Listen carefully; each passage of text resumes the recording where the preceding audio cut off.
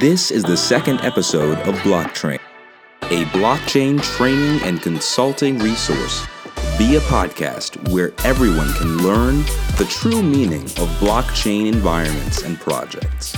ICO Alert does not endorse or recommend any digital assets. Any opinions in this podcast do not reflect the opinions of ICO Alert and should not be construed as financial, legal, tax, or any advice of any kind. Please click down in the link below for additional information about our disclaimer and terms of conditions from consuming ICO Alert content. I'm Ryan Dennis, the head of content for ICO Alert. Today, I'm going to be discussing a few highlights from a recent article about ICO Alert's comprehensive data.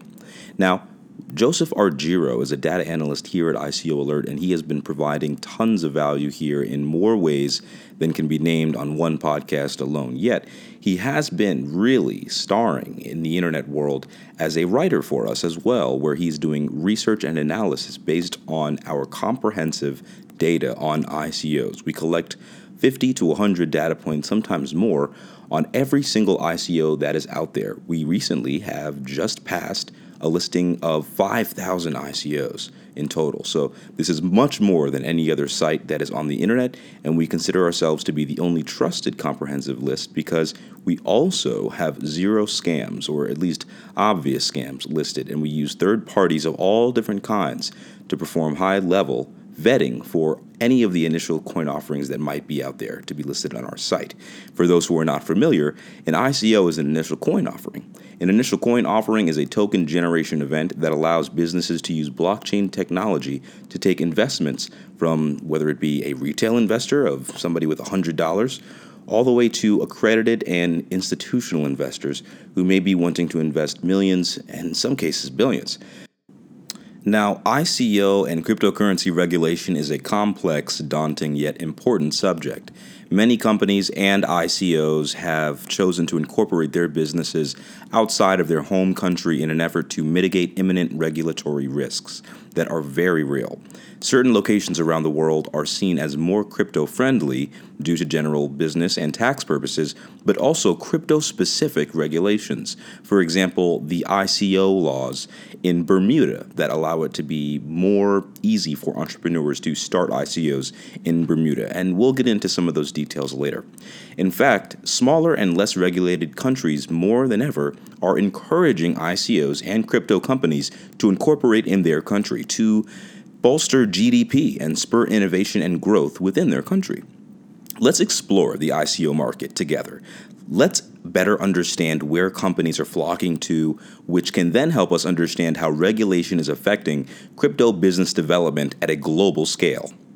Now let's begin with our data accuracy. While ICOalert.com is a comprehensive database of ICOs, we were only able to find locations for approximately 30% of ICOs in our system. Now with over 5,000 ICOs, we were able to analyze the incorporation locations and office headquarters locations of approximately 1,000 ICOs that occurred in 2018. Fortunately, the higher quality ICOs tend to be more transparent about their team and locations, skewing this data set towards high-quality projects. ICO incorporation locations are quite interesting, so let's get right into it. Let's talk about Asia. Singapore leads the pack as the hottest location to run an ICO. While 16% of ICOs incorporate in Singapore, only 13% choose the same city as their headquarters. It seems that ICO teams with ties to Asia view Singapore as a crypto haven, especially due to the ICO ban in China and harsh regulations in Hong Kong. The Monetary Authority of Singapore, or MAS, has a favorable view of fintech, or financial technology, and is conscientious of stifling innovation. The MAS has developed a regulatory sandbox environment, which allows fintech companies to test their new technologies there. Now here's a quote from the Monetary Authority of Singapore.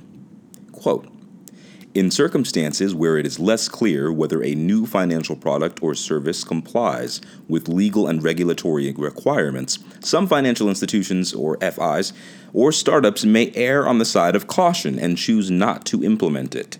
This outcome is undesirable, as promising innovations may be stifled, and this may result in missed opportunities. End quote. Officially, the MAS has stated that it does not regulate cryptocurrency, end quote, which is a promising neutral stance given that the MAS acts as Singapore's central bank and regulator. Let's talk a little bit about office headquarters locations. Let's start the conversation off with Europe. Data shows that in 2018, if you launched an ICO based out of Europe, chances are you settled on Estonia or Switzerland for your incorporation location. Estonia has helped pave the way in government adoption of blockchain, with plans to launch its own cryptocurrency in the future. Estonia's cryptocurrency, Estcoin, will function as the country's e-residency programs. This will help to solve tough blockchain issues, such as identity and price volatility. Switzerland created the Crypto Valley Association in 2013, modeled after Silicon Valley, in order to foster innovation in the space. Now, Switzerland has been a proponent of crypto from the beginning, home to the Ethereum Foundation and Bancor, located in Zug. Let's talk about some island nations, right? I mentioned Bermuda a little bit earlier. It is important to consider how the crypto-friendly havens may impact the longer-term growth of the ecosystem. Malta is gaining traction quickly for its clear regulatory stance, with almost 5% of ICOs in 2018 choosing to incorporate there. That's huge for such a small country.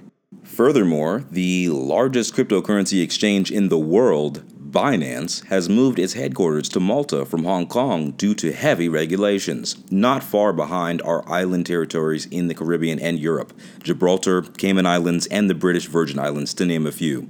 The Cayman Islands is home to Block.one, the company behind EOS, raising over $4 billion, making it the largest ICO in history. Competition is healthy in this sense, with many smaller nations competing for tax revenue in the growing digital economy. If strict regulation is enacted in the developed world, we may see an increasing number of ICOs incorporate in these island nations. Let's talk about the US and the UK. While most ICOs are clearly operating teams out of the US, 24% many companies have decided to incorporate offshore. The UK follows a similar trend, with a significant percentage of ICOs choosing to incorporate elsewhere. This may be largely due to regulatory uncertainty as well, specifically the perceived relative strictness of securities regulations in the US by the SEC, or the Securities Exchange Commission. Now, the SEC has indicated that it believes there is a need for regulation in the ICO space in order to protect investors in this volatile new market. Security tokens have clearer rules to follow, think Regulation D and Reg CF, while the most uncertainty lies with utility tokens.